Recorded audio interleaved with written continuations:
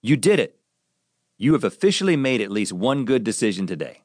By opening this book, you are opening yourself up to the very real possibility of increased mythicality in your life. Why exactly you decided to open this book is not important. Maybe you heard that this book contains a skyscraper-shaped board game that builds character. True. A visual guide to slow dancing poses. True. Apocalyptic theme party ideas. True. And actual sheet music and lyrics for the song we want you to sing and hopefully play on the organ at our funeral. Also true. Or maybe you opened this book because you wanted to see pictures from the time Link broke his pelvis. Hilarious unless you were Link. Or read about the time Rhett was confronted by a tattooed man while wearing a child's shirt. It didn't turn out well. Or perhaps you heard that one chapter of this book was written by our wives, a very risky decision, and another entire chapter was written from the future. The United States Department of Time Travel and Extraterrestrial Affairs will not permit us to confirm nor deny the validity of said chapter from the future.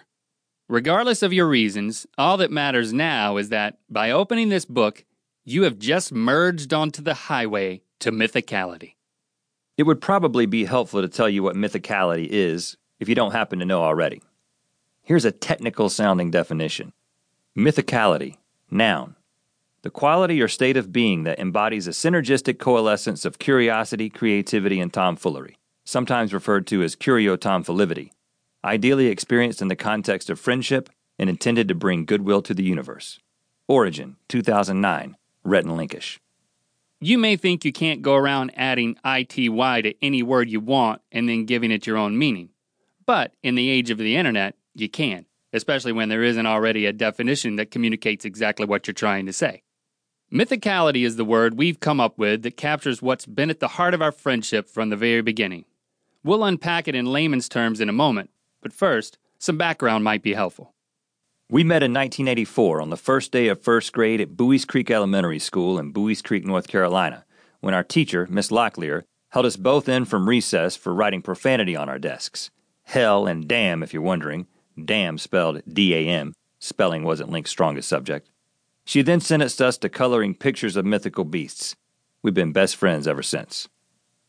Over 20 years later, when YouTube was invented, we began uploading videos of questionable quality like cutting strangers' nose hairs at the mall, and the Unibrow song. These videos are still online, although we strongly advise against watching them if you have an active cringe reflex. Surprisingly, and thankfully, enough people responded positively to these videos to encourage us to make more. In 2009, we began to get a sense that there should be a name for this group of individuals who had collectively determined that we were more funny than obnoxious. So, we took the easy way out and asked them to name themselves. After members of the Rhett and Link community, an online fan site, threw around a number of suggestions including unicorn holers and wrinkles, we all eventually settled on mythical beasts. Since then, we've gotten a little carried away with incorporating the term mythical into our lives. In 2012, when we decided to launch a daily morning talk show, we naturally named it Good Mythical Morning.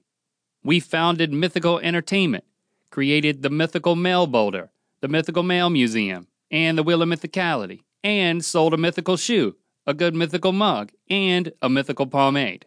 It's gotten a bit out of hand, we know. Of course, this terminology has been a bit confusing for those other than the mythical beasts. When we tell strangers that we have a show called Good Mythical Morning, we can sense their suspicion that the show only exists in our imaginations and that we are actually unemployed. But for us, mythicality encompasses all of the qualities that we want our work, our friendship, and our lives to display. It's characterized by a desire to learn and do new things, an appreciation of originality, and a tendency to not take yourself too seriously. A person who is willing to risk pursuing these values for the purpose of making the world a better place is a true mythical beast. We firmly believe that you can approach any aspect of your life with mythicality, from the way you comb your hair to the way you say I love you. And that's what we hope to demonstrate in this book.